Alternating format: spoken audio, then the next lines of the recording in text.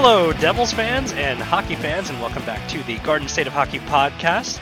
We're back again in the midst of some exciting NHL news, which we're about to get to, but before that, I have to introduce my co-host and consistent Devils source of knowledge. That's John Fisher. He is the know-all of the New Jersey Devils. And John, how are you today?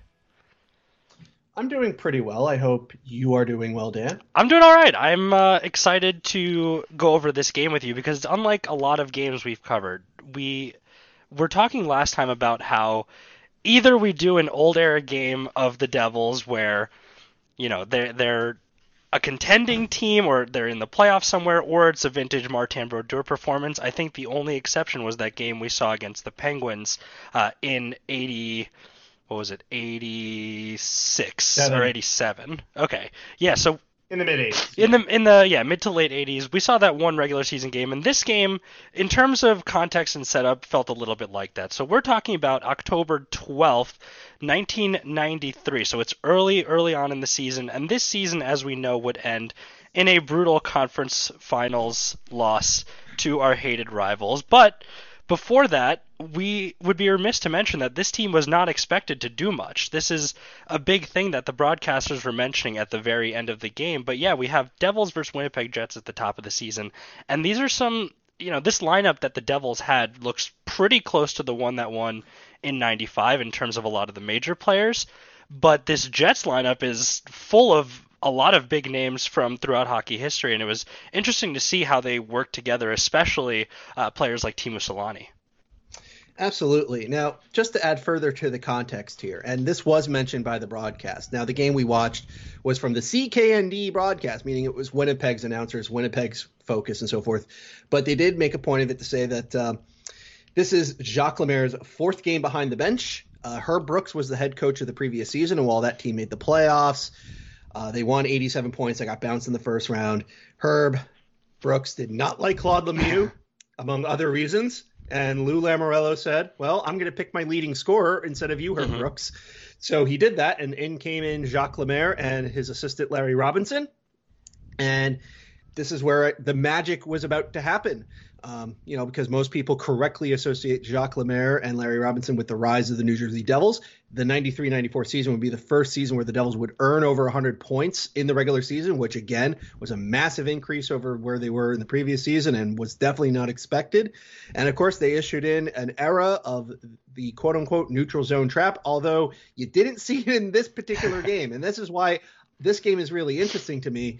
Not only is it because it's a throwback to an earlier time, and it's one of Martin Brodeur's early games. I know he played the 4 games in 92-93, but this was his first home start of this particular season and what would be his Calder winning campaign. But also to highlight the fact that it wasn't like Lemaire came in and the team just started shutting teams down overnight. It wasn't that simple. There was very much a lot of time needed to get everybody on board into the system and even put the system into place. And, to that end, you got to see Winnipeg take advantage of that. That being said, the Devils were coming into this game with 3 straight wins, and spoiler alert, they would win this game as part of a 7-game winning streak to start the season, which is a great way to start your coaching debut with a new organization. Mm-hmm. So this is an interesting game from many different standpoints. And as you mentioned, Dan, there's a lot of names, memorable names of the past on both the Devils and the Winnipeg Jets, including the infamous Ty Domi. Yeah, so Ty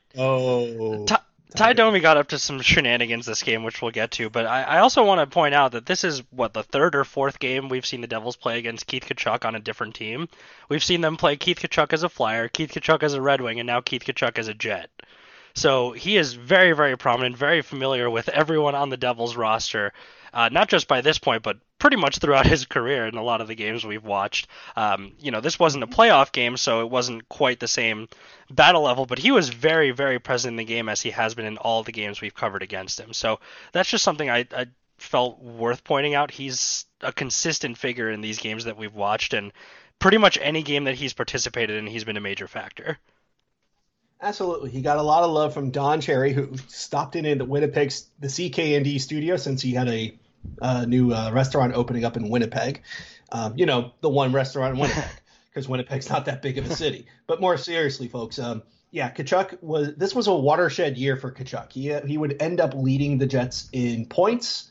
Back then, they had 84 games played instead of the standard 82. He had 81 points and 41 goals. And you could see from how he was playing that he was just a constant threat. He was constantly crashing the net like Chris Kreider would do years later. And he would just cause a lot of havoc. And he was just a big, tough, skilled dude. And he was a hard guy to stop. So, this was definitely young Keith Tkachuk, and you got to see why there was a lot of buzz around his name among Solane, Thomas Steen, Alex Zamnov, and Nelson Emerson. Yes. So let's get into it, because all of those guys would factor in very early in the game. But before we get to that first scoring play, we got some context here with Bob Essensa versus a 21-year-old Martin Brodeur getting his first home start, as you mentioned. And this line that you bring up of Solane, Zamnov, and who was the third one on there? It was Steen. Thomas Steen. So, yeah, Alexander Steen's father. This line was completely all over the place. This game was a story of 3 periods, but this line was the one consistent thing for the Jets throughout all 3. They really had good synergy. They really worked well with each other, and I would say the Guerin line on the Devils' end was almost the antithesis of this in this game. I'm glad you said the antithesis. I would have been a lot meaner. Yeah, no, they were. They were bad. They were zero bad. Chemistry.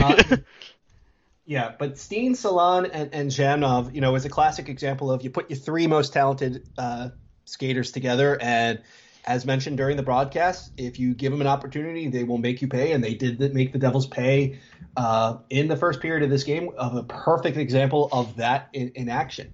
I would say that the second line on Winnipeg, Keith Tkachuk, Luciano Borsato, and Nelson Emerson also gave the Devils quite a few problems, and they were ultimately more productive, but that's mostly due to Tkachuk being Tkachuk as opposed to, say, Luciano Borsato being, amazing, because, nobody talks about Luciano Borsato in New Jersey. Yeah, Borsato or anywhere else for that matter. Borsato found himself in a position where he was around the net to clean up some rebounds. He got some tips on it, but really Tkachuk was the engine of that line, and Emerson, same deal. They were less engineering the play than finishing them. Unlike the Solane Zamnov line, which was like eyes in the back of their head, the passes were very, very crisp. They were really seeing each other that game, and it was impressive to watch. But, luckily for the Devils, they didn't put away that many opportunities. They had plenty of chances, though. Oh, they did, and they would get there. But it is interesting to see what the lines were like for the early Lemaire Devils. You had Ken Danico skating next to Scott Stevens. You had Bruce Driver with Vyacheslav Fedosov. Mm-hmm. And thank you for not making fun of me there. And a young Yaroslav Modry next to Bruce Driver. We did not get Jason Miller, 1991 first round draft pick Jason Miller. So the defense was not quite to that traditional 1995 style that we're used to seeing.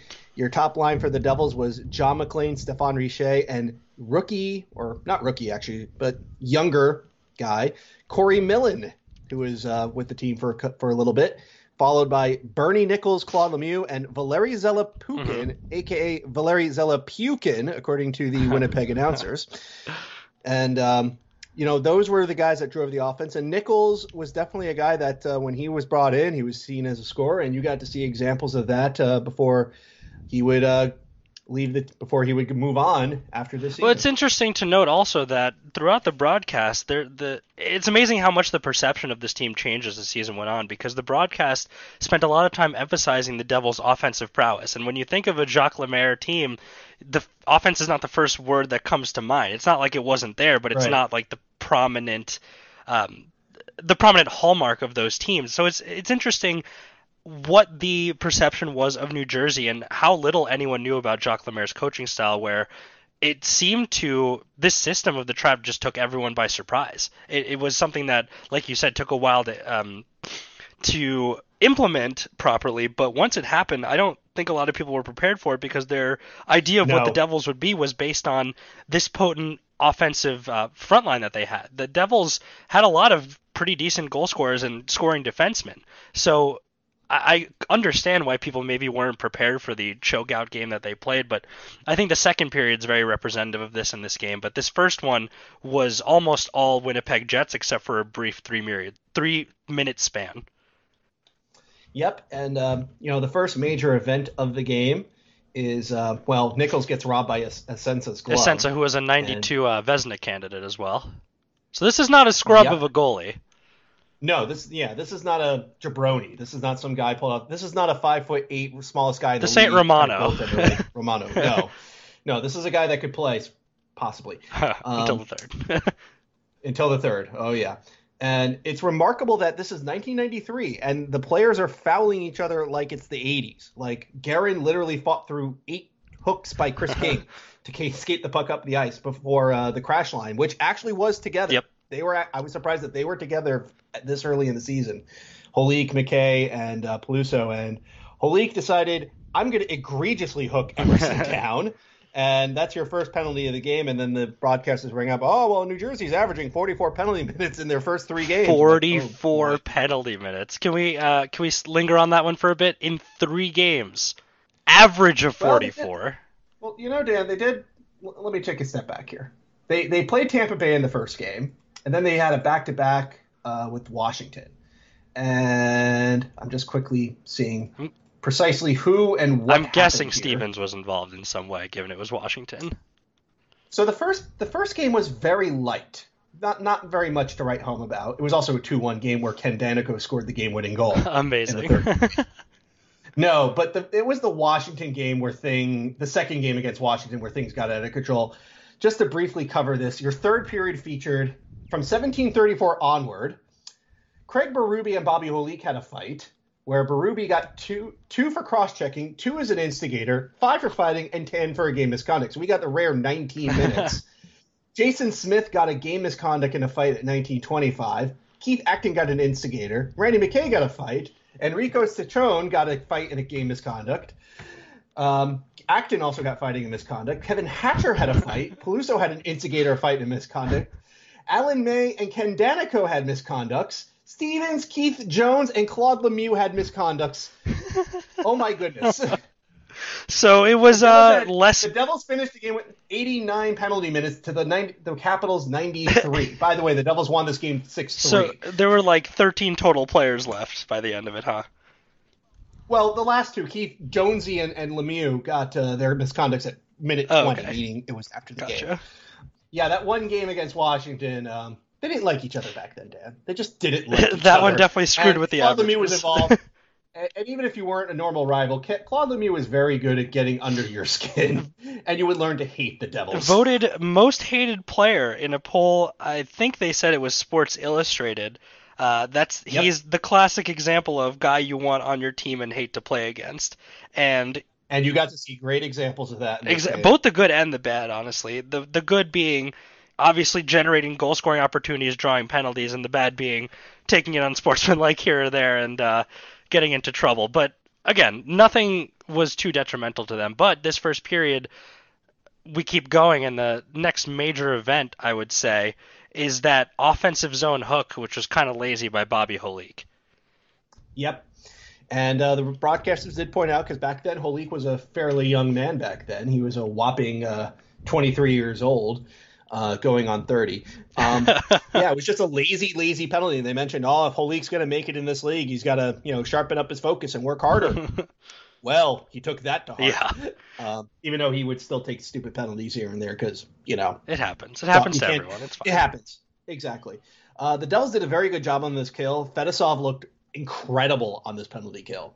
And you got to see why the Devils made it, why he's a big deal, why he's a Hall of Famer. He wasn't just a guy that just came over from the Soviet Union and played hockey.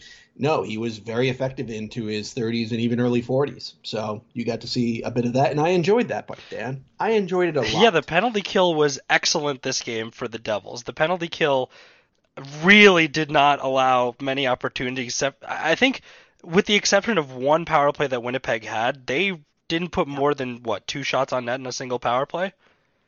Correct, and none of them really phased Berdor. They weren't like, oh my goodness, look at that save. It's like, nope, he made a save. Yeah. Let's move on. Clear the puck. Job Very done. little threat level. Very little threat level. So the Devils kill that, and then the Devils go on the attack, and then so Mironov straight up trips Millen. They call it interference. Yes. And the broadcasters thought it was a hold. We get to see the power play unit of Stevens, Niedermeyer, Nichols, Lemieux, and Zelepukin. I'm sorry, Zelepukin. Yep. And they had good possession, but they had no shots on net. And I'm reminded that, yep, I'm familiar with this concept of a bad power play. But they were moving the puck well. That opening wave had some huge, prominent NHL names on it history-wise, but they were doing a good job moving the puck. They just didn't really direct it towards the net at all. No, there were quite a few misses, and unfortunately back then they didn't count misses, so, I would have liked to have known, officially how many they would have missed. Anyway, so the Devils get that killed, and then we get a breakdown that leads to the game's first goal. Now, Daneyko, mind you, Daneyko's got hair, and he's looking a lot more spry back in 1993. He throws a huge hit on Solane, like absolutely massive. Separates him from the puck. Just what you want in a big hit. The problem is that Dano sort of takes himself out of the play with the hit. Right. So the puck's kind of in no man's land. Stefan Quintal jumps up and then immediately one touches it to the right to Zhamnov. And Stevens is in trouble here because Stevens has to respect Zhamnov. Daneyko drops back to take care of Solane, but nobody's taking Steen coming down the middle. Right.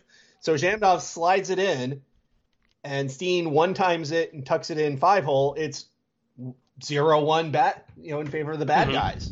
And it's exactly what you said earlier. When this line was on the ice, they would put together some plays that you just go, oh my goodness.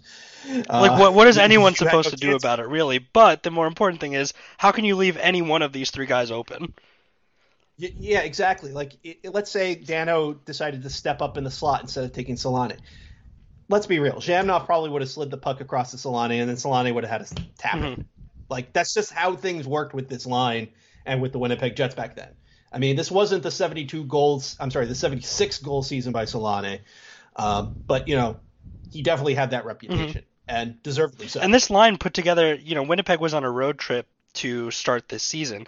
This line combined for 8 points against the Capitals. So it was no joke. This was easily Winnipeg's driver as a whole. Maybe not exclusively in this game, but this was the line that really powered their team forward. Absolutely. So we see the third line in response, and it's an interesting combination, Dan, of Tom Chorsky, NHL 94 legend Alexander Semak, and a young Bill Guerin.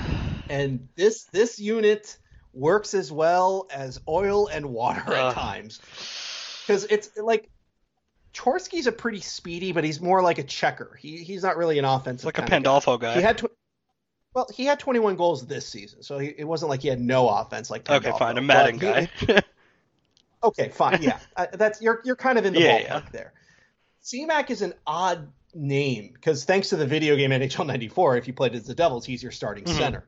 But Semak is he didn't last in New Jersey very long. He clearly had talent, but it wasn't like never fully realized. But they tried with him. And then Guerin obviously would go on to have a great career, but mostly not with New Jersey, since he started off as a youngster here in New Jersey and would eventually be traded for later on for Jason Arnott. And, yes, Guerin went on to have a very great career, but, the Arnott trade was kind of scored a pretty big goal here or there. But this unit did not play well, and they actually – and then poor Semak here, he makes a bad turnover a couple minutes after the Steen goal. Yeah, I would say this line is directly responsible for the second Winnipeg goal. Yes. There's an awful pass back from Guerin to Semak, which handcuffs him and is easily picked off and read by the Jets. Yeah. And they rush it up Semak ice. Tries to do it again. Orsado picked it off. They rush it up. He gets it to Emerson, who, by the way, finished second in scoring for Winnipeg this season. So it's not like Emerson was a bomb. Brodeur stops Emerson. Tkachuk basically took Madry out into Brodeur like he's Chris Kreider. And then amid the pile-on, Orsado just kind of gets a stick on it and just kind of wings a backhander towards the net, and it slides into the net.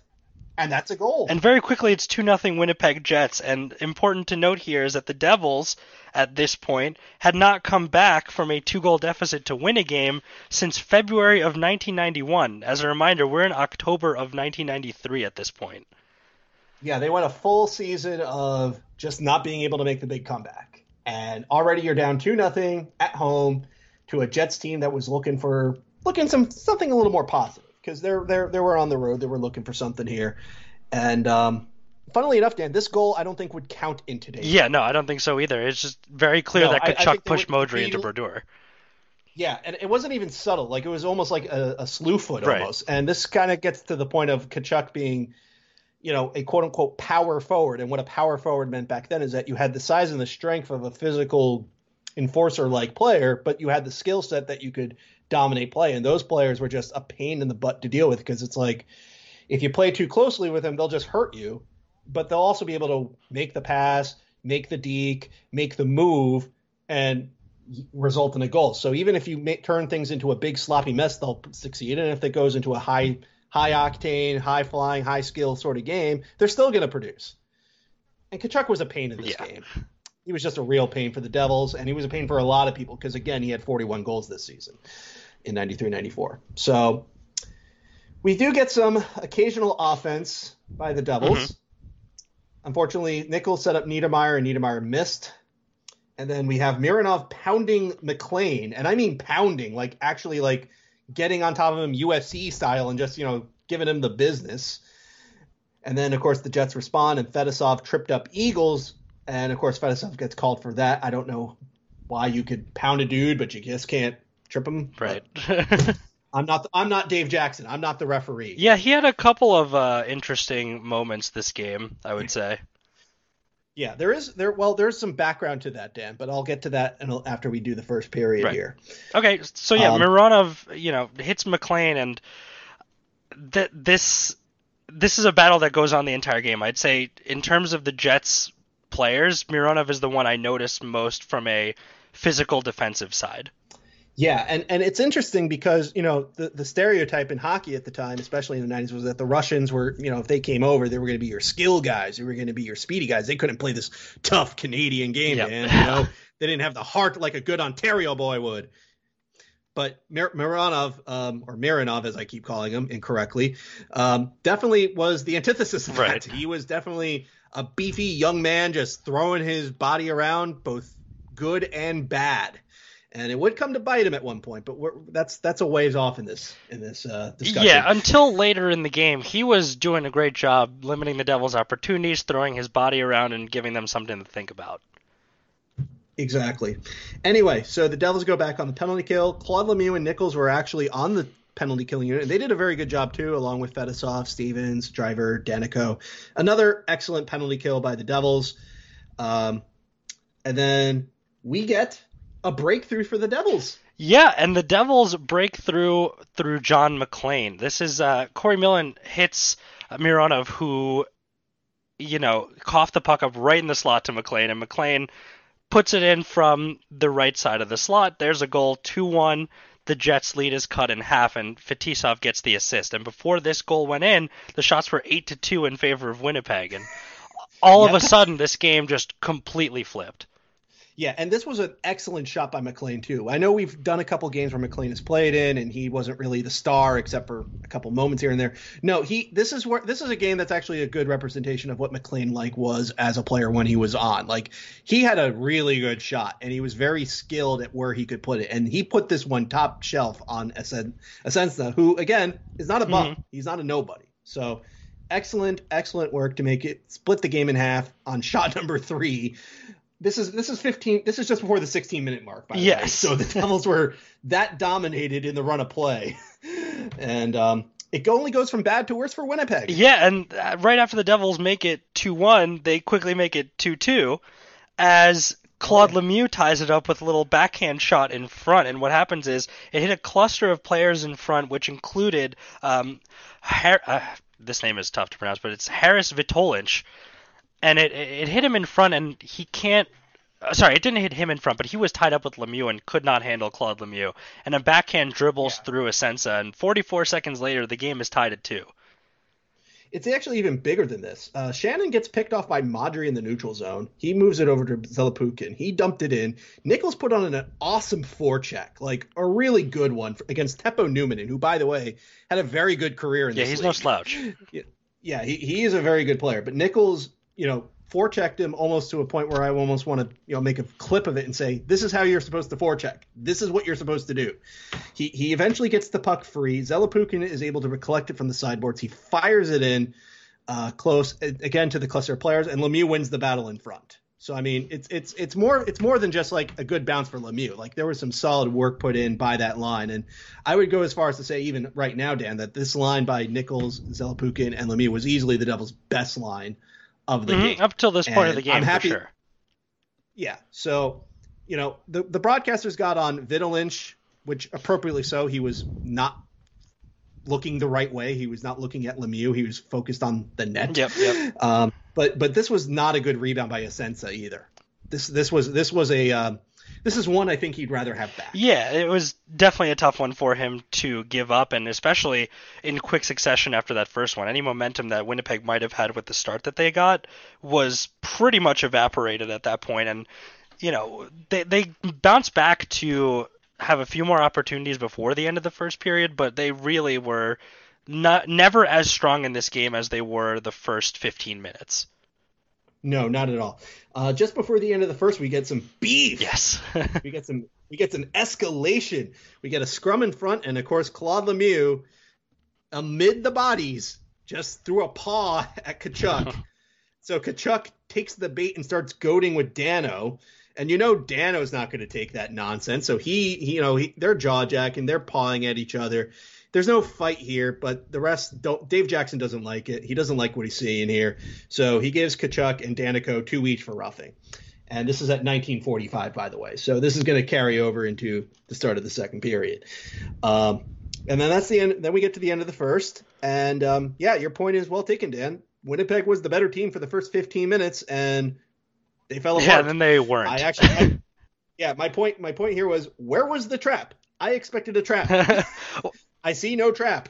And guess what? There was no trap in this game. Yeah, they obviously hadn't really bought into that yet, but I think that's really one more play to mention in terms of, Winnipeg's strength in this game, and that's Zhamnov just walking 3 Devils with zero effort. Oh, yeah. He doesn't get a lot of credit, but he really was a very important player for the Jets back then. I know the Jets in general don't get a lot of credit because, they didn't win anything. But the team was more than just Solane and Tkachuk and Numminen. They had some solid players. So let's take a pause here before we enter the second period, just to hear a word from our sponsors, and we'll be back momentarily. All right, we rejoin this game in the second period. The score is 2-2 after a pretty dominant first 15 minutes by Winnipeg, followed by a hilarious 3 minutes by New Jersey to undo all of that hard work by Winnipeg. And so 10-6 was the count in shots for the Winnipeg Jets, and really, this is the point where the game slowed down to a almost screeching halt. Yeah. Now, the broadcast did bring up a couple things were brought up in the intermission. Again, because Don Cherry was an intermission, and they, obviously reviewed things. And there were a couple things that they noted that I think are worth saying just to add more context to this game. First and foremost, Don Cherry loves Keith Tkachuk, and you're going to see more examples of exactly why. And truth be told, even though he's an American, he plays that hard-nosed, old 1970s style, Canadian good boy Bobby hockey Clark. sort of style play. Bobby Clark, Cam Neely was a player that Don Cherry dropped as, guys who still got it in this day and age. He was on his he was on his stuff back then, but he did raise one other important point here, which was the impending ref strike. And this may explain why Dave Jackson wasn't exactly consistent with some of the calls and non-calls he made, especially in this second period. So the refs and the NHL were not agreeing on a number of different benefits, most notably the pension. And Cherry, believe it or not, actually raised a very salient point to say, former commissioner Gil Stein lasted only 3 months, but he gets $600,000 to go away. You tell me the NHL can't give $250K to the pension fund for the refs? And it turned out the answer initially was no, they weren't. So they actually did strike later in the season on November 15th, and they used replacement refs for about 3 weeks. And then the NHL finally said, fine, nobody likes the replacement refs. Here's the money. And the ref strike ended on December 2nd. So Dave Jackson was definitely reffing this game with, something else going on in his mind. And maybe that distracted him from, deciding that, what, maybe that tackle in front of the net is legal. And other things like that. But you're right. The second starts at 4-on-4. We see Steen throw a nasty knee-on-knee hit on Zelepukin. Yeah, he flared that knee out. Exactly. And the refs are going, the broadcasters are going on about, it was a hit, it does, maybe they just knocked knees on accident. They show the replay. I'm like, no, dude, that's a legit knee on knee. Like, Brian Marchman's telling me that that's a knee on knee, bro. And he should know that there was. And of course there was no call. Thankfully, Zelepukin went to the bench and he was able to keep playing. And he actually did skate it off after getting initial help from the trainer and Fedosov. Oh boy. They also mentioned that there were lots of scouts at this game. Yeah, there were 8 or 9 scouts that they were highlighting just to start this game. And early on in the season, I guess I get it in terms of having the opportunity to do some road scouting because of the road trip that Winnipeg was on. Maybe they had someone that was reaching the end of their contract, so on and so forth, that maybe someone wanted to trade for. I'm not sure exactly why there are so many specifically for this game, but I guess early in the season the scouts just try to see as much as possible. Exactly. And on top of that, what was also surprising is that a number of them had cigars. Yeah. It was 1993. I guess you were still allowed to bring your stogie to the Brendan Byrne Arena. Smoke indoors, yeah, no problem. Sure. I mentioned that because not a lot happens for the first 9 minutes. Winnipeg seems to have possession and attack time, but they were just missing the net. Like, Brodeur didn't even have to make a save for the most part because the puck would trickle wide or go over the net or miss by 10 feet.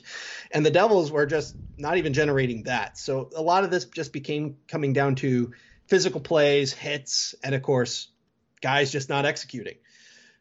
Right. And the thing is that this period was really the start of the representation of not necessarily the trap in its full form, but really the choking out methodology of the New Jersey Devils. There was nothing that Winnipeg could do. They really tried to engineer something, and that Jamnov line came close to putting something together with a little tip in. There was a puck that went off the ref, and given what we talked about, the fans were pretty pleased to see that happen as well. They applauded that puck bouncing off the ref's leg, I believe. But yeah, you're right. Other than that, the first 9 minutes were very blah, nothing. And it was 2-2 in shots in the second period for a while. And I think like 4 minutes after that, each team had only managed to trade one more shot back and forth through Tkachuk and Holik. And then there was a slashing call on Millen at 11:35 of the second period. Yeah, so this was actually a rather notable sequence of events because it starts with, first on the previous shift, Millen throws a late hit on Salon, yeah. And then there's like an offside or a hand pass or something to that effect. So on the next shift, they keep the same lines out there. Millen slashes Jamnov pretty obviously, and they call that was the call. Ironically, there was no call on McLean straight up tackling Solana. I figured that was where the infraction would be. Exactly. I figured, you don't throw football-style tackles in the NHL. Yeah. But no, we're going to get you for the slash. And to be fair, the slash was a two-hander to the arm. Like, it wasn't like a little tiny – like, when we say slashing in 1993, a slash is not like what you would see to say, oh, he got him on the hands. It was just a tap on the hands. That's a lumberjack hack. No. No, yeah, exactly. When we say slash, we're talking about So anyway, so we get on this. So the power play starts for Winnipeg, and we finally get some offense in this game. Unfortunately, it's for the other team. And, even though Tkachuk gets turnstile by Dano, Martin Brodeur is forced to make some actual saves, and Winnipeg just owns the zone. And this is their one power play where they actually come close to scoring. Mm-hmm. Five shots on net officially, at least 6 attempts. A lot of Dano things that he did that should have been penalties and would have been penalties in today's day and age, but they weren't called despite Kachuk's whining about it. Right. Okay. And a little bit of slip sliding by Dano as well later on to try and block some shots. And unfortunately, that would be a precedent to something that happened later in the game. But again, they did muster up a decent looking power play here and were not able to score. It was the usual suspects, as you said, that were participating for Winnipeg, but yeah, they weren't able to push anything through, and a huge kick save by Brodeur at the side of the net was just a key to keeping this game tied at this point. And then we start to get a little chippy as Ty Domi gets a rough for Zhamnov. For roughing Zhamnov, he takes him out of the play and takes a penalty there. He actually gets an unsportsmanlike conduct for it. Well, here's what happened. So the Devils kill this penalty, right? Mm-hmm. And for whatever reason, I guess Ty Domi was thought to have some hockey skill, so he was on the second unit. He stayed on. Lemieux dumped Zhamnov, and there was no call for that. Domi took exception to this and went to the ref and probably said some words that we can't say on this show. And the refs were quick to call the unsportsmanlike conduct. That was another thing that Cherry actually brought up during the first intermission. He said that he was complaining that the refs were too quick with unsportsmanlike conducts, too quick with the T's. Well, I guess the refs, Dave Jackson was under the impression of, well, look, in a couple of weeks I might not get paid anymore. We're going to be on strike. So you know what? I'm not taking any guff from any players in this game. And sure enough, Domi learned that lesson. So he got to sit in a box, and the Devils would get a power play. And 35 minutes into the total game, we get the Devils' 10th shot on net. It was McLean getting stuffed by Eagles. And then Newman and Clear ends up in Domi's lap. Yep, in the box. That drew a pup. Yep, in the box. That drew a crowd. And I have to say that because not much else happened other than that on the power play for the Devils. Yeah. They really did not do that. And then shortly thereafter, we get a rare mistake from Brodeur outside of the net. And this was, we're talking rookie Brodeur. The Brodeur we know and love, and everyone knows and some people love, is someone who is known for being a puck handler. And as a rookie, maybe he was a little green at this because there seems to be some sort of miscommunication, and Winnipeg gets a scary opportunity. But before that, the Devils actually had a couple chances from Zelepukin, and right alone in front, and then Guerin actually gets a shot off that's saved by Ascensa's glove. But this play that happened behind the Devils' net led to some rough stuff, and that Borsato, Tkachuk, and Emerson line is responsible for putting the Jets back ahead 3-2. Yep, they break out after Guerin's shot. Emerson moved it dropped a pass to the left circle to Borsato, who one touches it back to the high slot by Tkachuk. Peluso is just behind the play here. No disrespect to Peluso. He was chasing a trailing Tkachuk. And even in today's game, like trailing players like Tkachuk in this case are just difficult to defend because they're kind of in a no man's land. So Tkachuk took the puck, fired it through Dano, and it's 2-3. 2-3. It's a high shot. Oh, yeah, go ahead. No, that was it. It's 2-3. It's 2-3, and also it's 2-3 against the run of play for the majority of this period. Neither team's getting opportunities, but Winnipeg has gotten even somehow less than New Jersey despite getting nothing either way. I don't know how to describe it. It just felt like the few chances they did get were worse than the few chances that the Devils got. But again, the goal was scored here, and Winnipeg retakes the lead. And the Devils kind of, don't spend the rest of this period responding.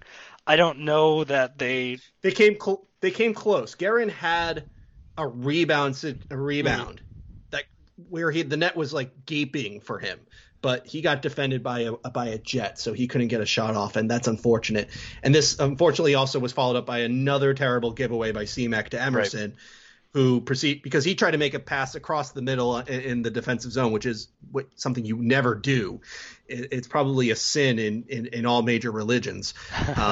Emerson picked it off and decided, I'm going to go high on Brodeur like Tkachuk did, and shot it 10 feet over the net. Right. So he had nobody but Brodeur to beat, and he missed, thankfully. Yeah, and so the second comes to a close without really much further consequence.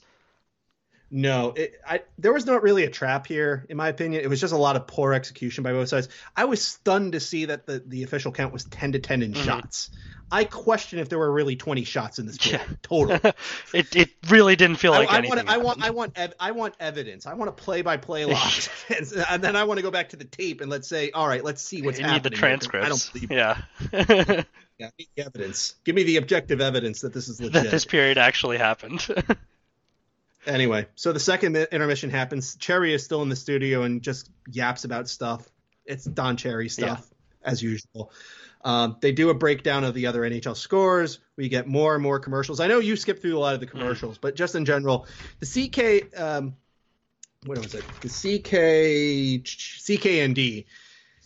So this is being aired in 1993, and it's clear that a number of the commercials are definitely contemporary for their times. And then you would have commercials that would basically be throwbacks to the early 80s because they're local commercials or more regional commercials for Winnipeg. And some of them are just old spots that just keep doing. And it's just off-putting to say, like, yeah, if you were to tell me that was filmed in 1986, I would have believed you. But you filmed it in 1992. Yeah. Okay. It is what it is. And then we get to see the most obscene thing I've seen on the broadcast, McDonald's advertising a pizza. Oh, my God. Okay, I totally missed this, but that sounds horrendous. The commercial was kids surprising their parents saying, "Oh, can I clean the stairs? Can I go to bed early?" And it's also they can go to McDonald's and order a pizza. And as a New Jerseyan, Dan, and I know you're from New Jersey as well, yes. This hurts me to the soul. I don't like chain pizzas because your local spot, of which there's like, if you're in New Jersey, there's at least 3 within, 5 miles of wherever you are in the state, and probably much more than 3 in most places. You can get something so much better, so much more authentic, and so much more appropriate than McDonald's providing you a pizza. I feel bad for the people of the province of Manitoba that had to put up with this. And then McDonald's ends this with the tagline of "Whatever you want is whatever you get." And I'm like, hold on. That's like Burger King's motto. Yeah, and they certainly were not loving it.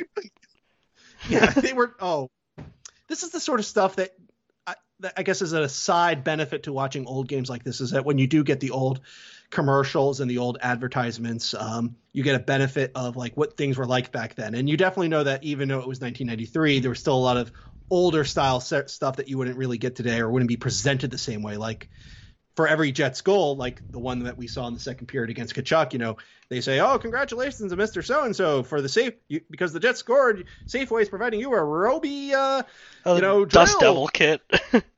The Dust Devil. It's a better way at Safeway, Dan. Well, you're not wrong there. And what better way to herald in the end of this game than to move on to the third period, as the third period is where things get a little bit crazy from a scoring perspective. Oh, yeah.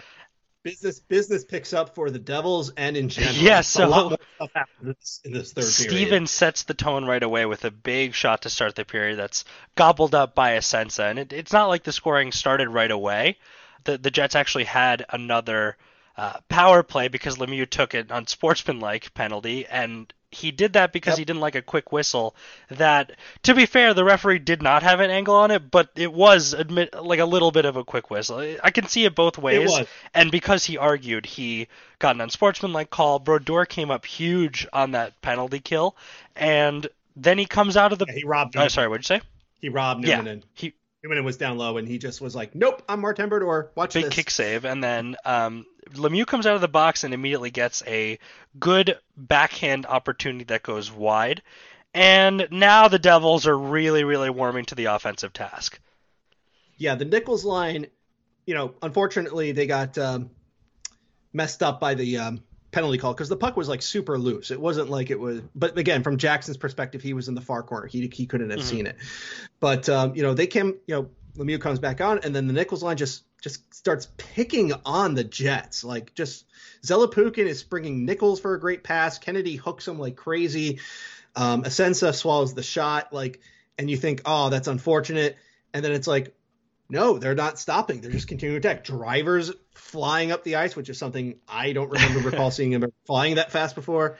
You get an unfortunate break for the Jets where a clearance off a puck goes into the bench, and it seemingly hits Shannon. And Shannon then goes to the locker room, but apparently he went to the locker room for something somewhat related. It was bad enough that you heard the PA announcer at the Brendan Byrne Arena call for a doctor. Yeah. Yeah, this was unfortunate. They brought the doctor, there wasn't traveling team doctors at this point, were there? I don't think so. And again, it's 1993. The teams didn't... The NHL was not as rich as it is today. Like today's age, you would absolutely have a staff of medical doctors, and you would have owners that would be rich enough that could afford to pay for those doctors to travel with you. But back then, the money there wasn't that much money in hockey. I mean, there was a lot of guff back then that our hated rivals were killing the business with how much money they were spending on players, and their total payroll was like $17 million. Like that's the level of money that we're dealing with here. It was different, not just from a inflation and currency perspective. It was very different in terms of league revenue because the boom had really yet to happen for the NHL. Yeah, I mean, say what you want about Gary Bettman and how the NHL handled business in the 90s and all their struggles and how they almost lost teams and how teams got moved. But ultimately, it set up the league to be a multi-billion-dollar industry. And I think if the old heads like the Don Cherries and those who wish it was more Canadian, more traditional, they'd still be $1 million sport in a $1 billion age. So anyways, back to the game. We get some more beef. And this one we didn't actually see because it was off camera. Tkachuk decided to charge Lemieux in the neutral zone. And then Steven starts yelling at Tkachuk.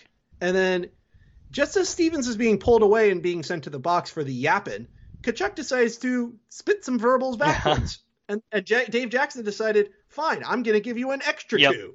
So Stevens nearly wiped out the charging call.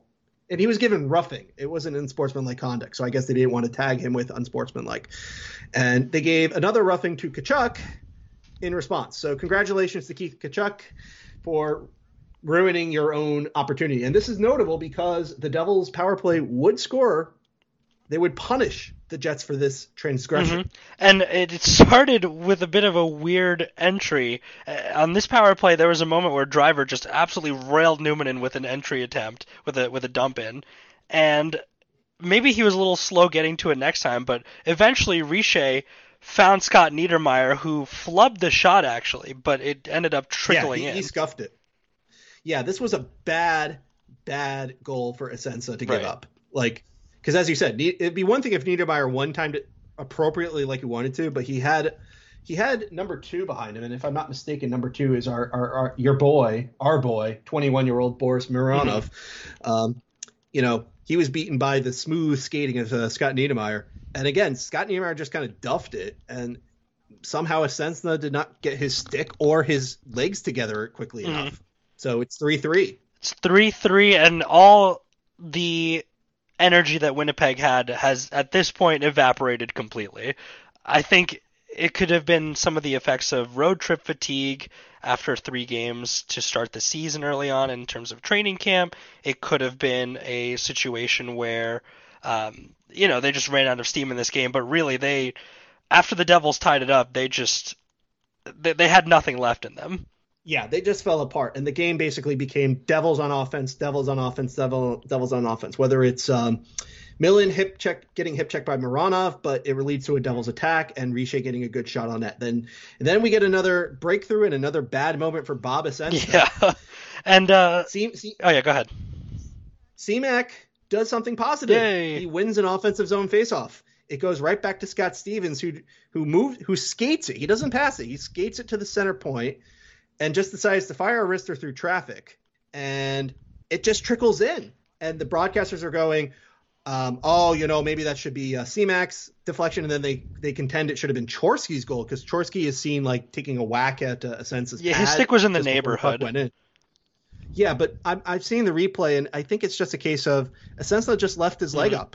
he got it if he got his leg down upon impact or before impact, routine save. Right. We're not talking about this.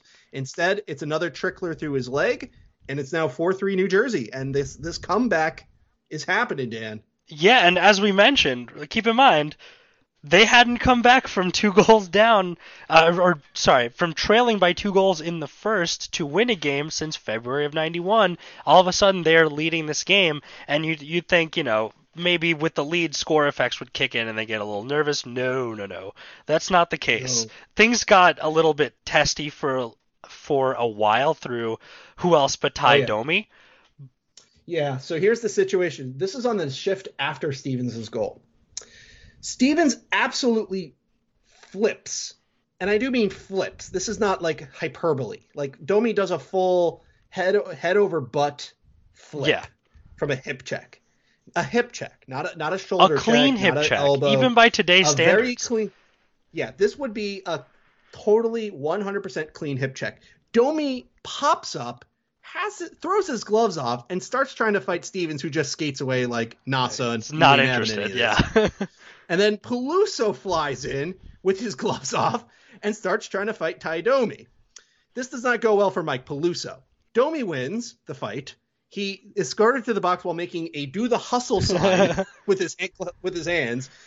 And because Peluso decided to fly in and fight the man, he gets the instigator. So Peluso gets 17 minutes for his efforts, and Domi gets 15 minutes plus, I guess, the feeling of beating up Mike Peluso and gesturing to the crowd. Yeah, and this was, initially Winnipeg fed off of this energy a little bit. They managed to get like a shot or two based on the fuel of this, and then very quickly things settled back into the rhythm that they were in. Yeah, I mean, Thomas Steen was beefing with Scott Stevens in front. I was waiting for the penalty to be called on either of them because they were just bodying each other. And, Brodeur made a nice save on Mironov in front, but it was another kill. And then we get, shortly after the kill, the Devils go back on the attack, and then we get Bobby Holik making a move. Dano dumps in a puck. Holik wins the puck, and he just tucked it in, and it turns out it was helped out by everybody's favorite Soviet Union-born big Russian physical defenseman, Boris Mironov. He wanted to body up Holik. Instead, he dragged his left skate, and the puck went in off the left skate, Dan. Mm-hmm. It fooled his sense, though. Little own goal to pile on here with what the Devils were doing, and all of a sudden it's 5-3 New Jersey. And, in a lot of situations that would be pretty comfortable, but the Jets managed to get back within one, as this is something that I hadn't seen or didn't remember seeing, and I don't think it happened too many times in his career, but Niedermayer completely misplays the puck behind the net as Emerson, Niedermayer expected him to go around the net. He just kind of followed him behind it, coughed the puck up to Emerson. Emerson walked out in front, and some quick hands led to a upper corner goal against Brodeur. He was just standing alone in front and beat Brodeur one-on-one. It's actually worse than that.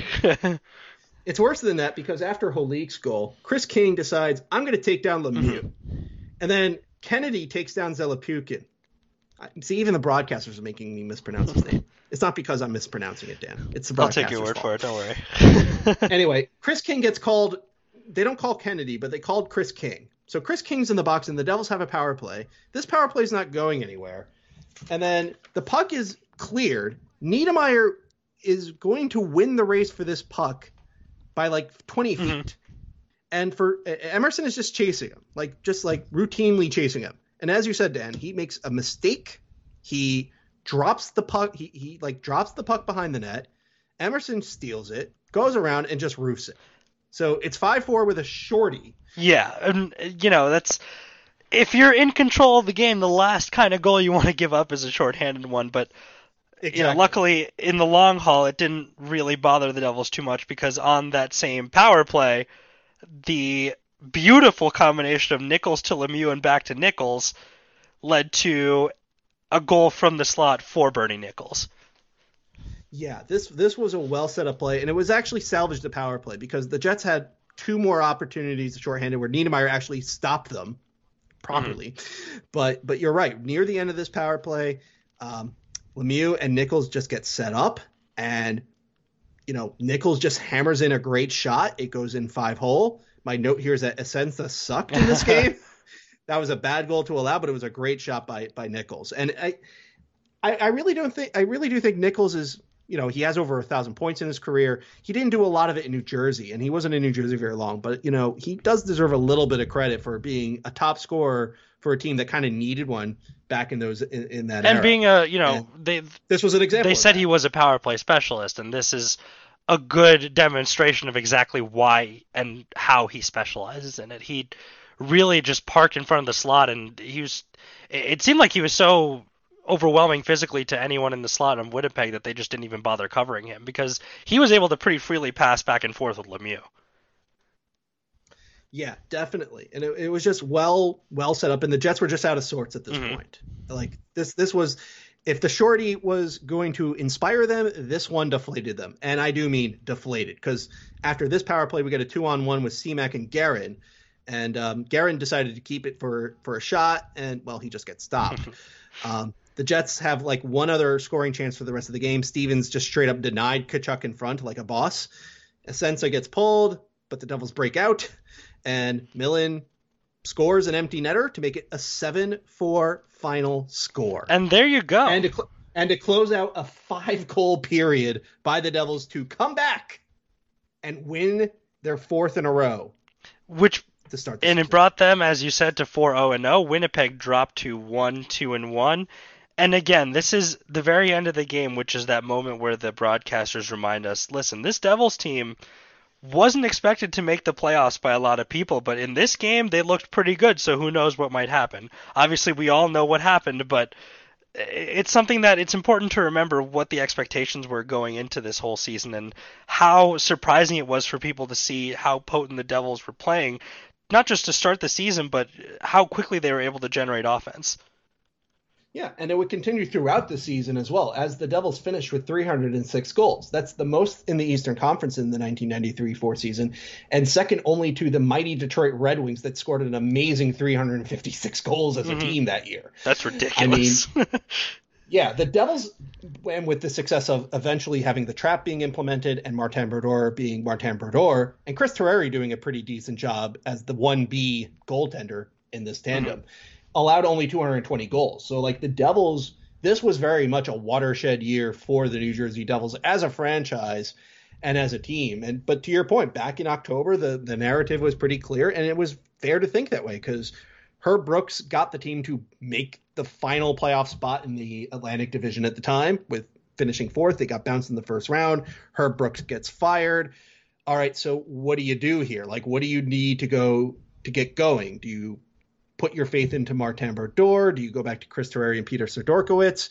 Is Scott Niedermayer going to step up further? Like there's a lot of questions surrounding the team, and it turned out that how the Devils answered him were the right ones. I mean, weirdly enough, you got to see that in this game. It kind of feels like this season for New Jersey going into it, right? It kind of feels like, okay, there's a lot of question marks, and we're pretty sure this team's not great given what we've seen before, but there's a lot of new names, a lot of new faces, and maybe they'll be able to put something together if everything goes right. And unlike this year, everything did go right. Everything did, for the most part during the regular season, everything went right. They managed to really find a winning formula as a franchise at that point. And unlike this season where everything went wrong, they got the contributions from the young guys who were X factors. They got a Calder performance from Martin Brodeur, which is probably the only similarity that holds between these two seasons. It's that rookie goaltender having a great season. It's just that the rest of the players around him, in the most recent case, couldn't get it done at all. But this season was the transition, I would say, from the Devils being decent to not great as a team to becoming a contender. Yes, a consistent absolutely. Stanley Cup contender. Yep, and this winning streak that started the season was a harbinger of things to come throughout 1993 and 1994, and through for the rest of the 90s, to be honest with you, with the exception of that 95-96 season that I'm not going to talk about. Just to put a button on the game here, the broadcast did have a post-game show. They had named their Molson Cup 3 stars of the game, which they gave the first star to Stevens, which I thought was interesting because I thought Stevens played well, but there were a couple of times where, the defensive stalwart was being, not very defensive against, the likes of Salon and Kachuk, but he did settle things down and he did score the important goal. And just as importantly, this penalty kill was really good and he was a factor in that regard. The second star of the game went to Emerson, who did score the shorthanded goal. And again, he otherwise had a pretty good game.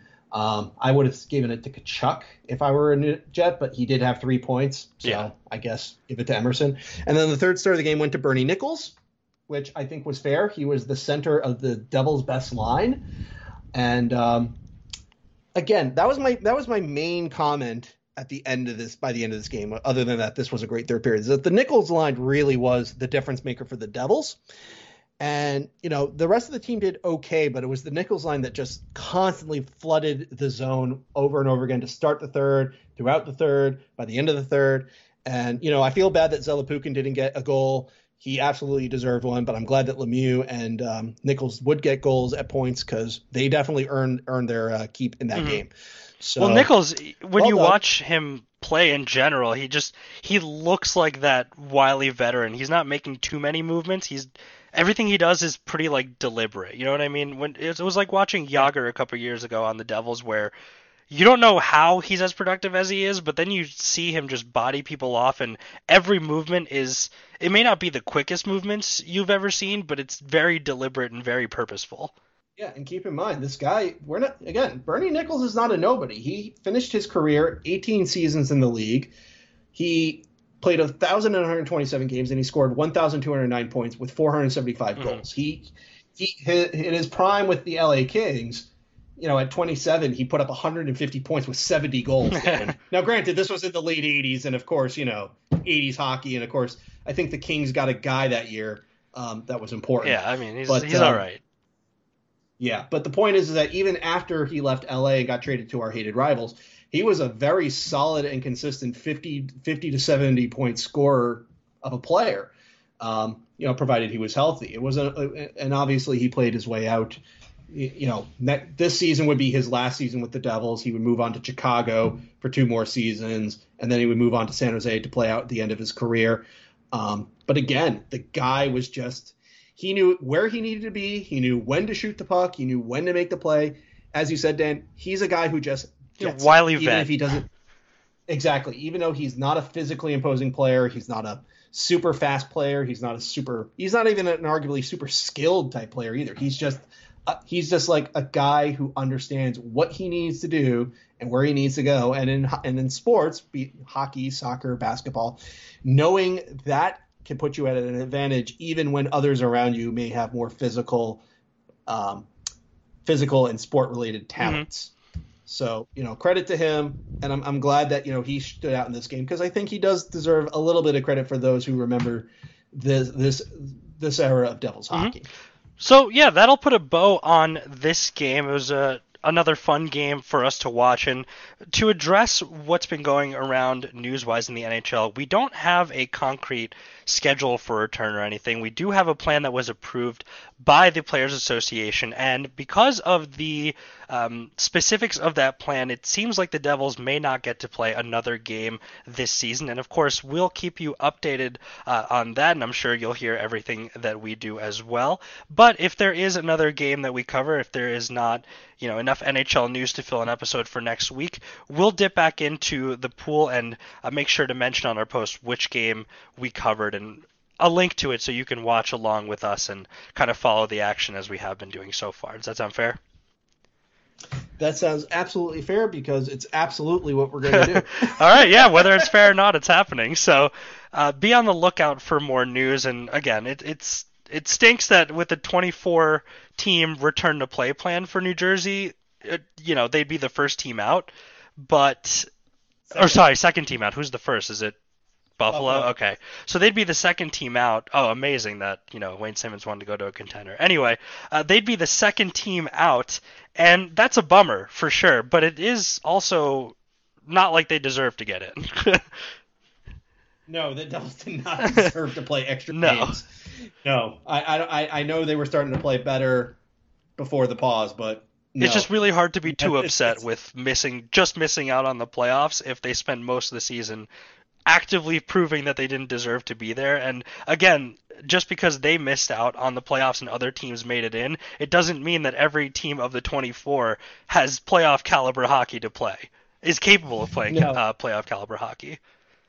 Yeah, and depending on when this happens, if it happens, but when it happens, you don't know if guys are going to be hurt when they start back up. You don't know if guys are going to be, how rusty people are going to be. You don't know how you're going to handle, say, minor league players as call-ups, how you're going to handle prospects, because June 1st is coming pretty fast, and you have to sign your prospect by June 1st that you didn't sign already from 2 years ago. So there's just a lot of details that still need to be sorted out. But as they come out and as they get decided upon, we'll discuss them, their impact on the Devils, and, mention what the Devils are doing in the meantime, since, by the way, they still need to hire a GM and a head coach. Yeah. So weirdly enough, with them not being in the playoff mix, it just means that they can get started on all these off-season activities earlier. They technically started on the coaching search, which is weird because you would think we would start with the GM first, but I'm not running the New Jersey Devils. So. Right. And there's been some rumors in terms of names that would fill that spot, but until we hear something specific from someone actually associated with the team, I'm hesitant to believe anything that's out there. Right. All right, so that's been our time for this week on Garden State of Hockey. Thanks again for listening, and keep your fingers crossed for a return to hockey and more current Devils news as we find out where they'll be drafting, who they'll be drafting, and what the rest of this season will look like. Before that, all of you, stay safe out there and keep watching some old-time games, keep watching some hockey, and we'll catch you guys next week. As always, let's go Devils!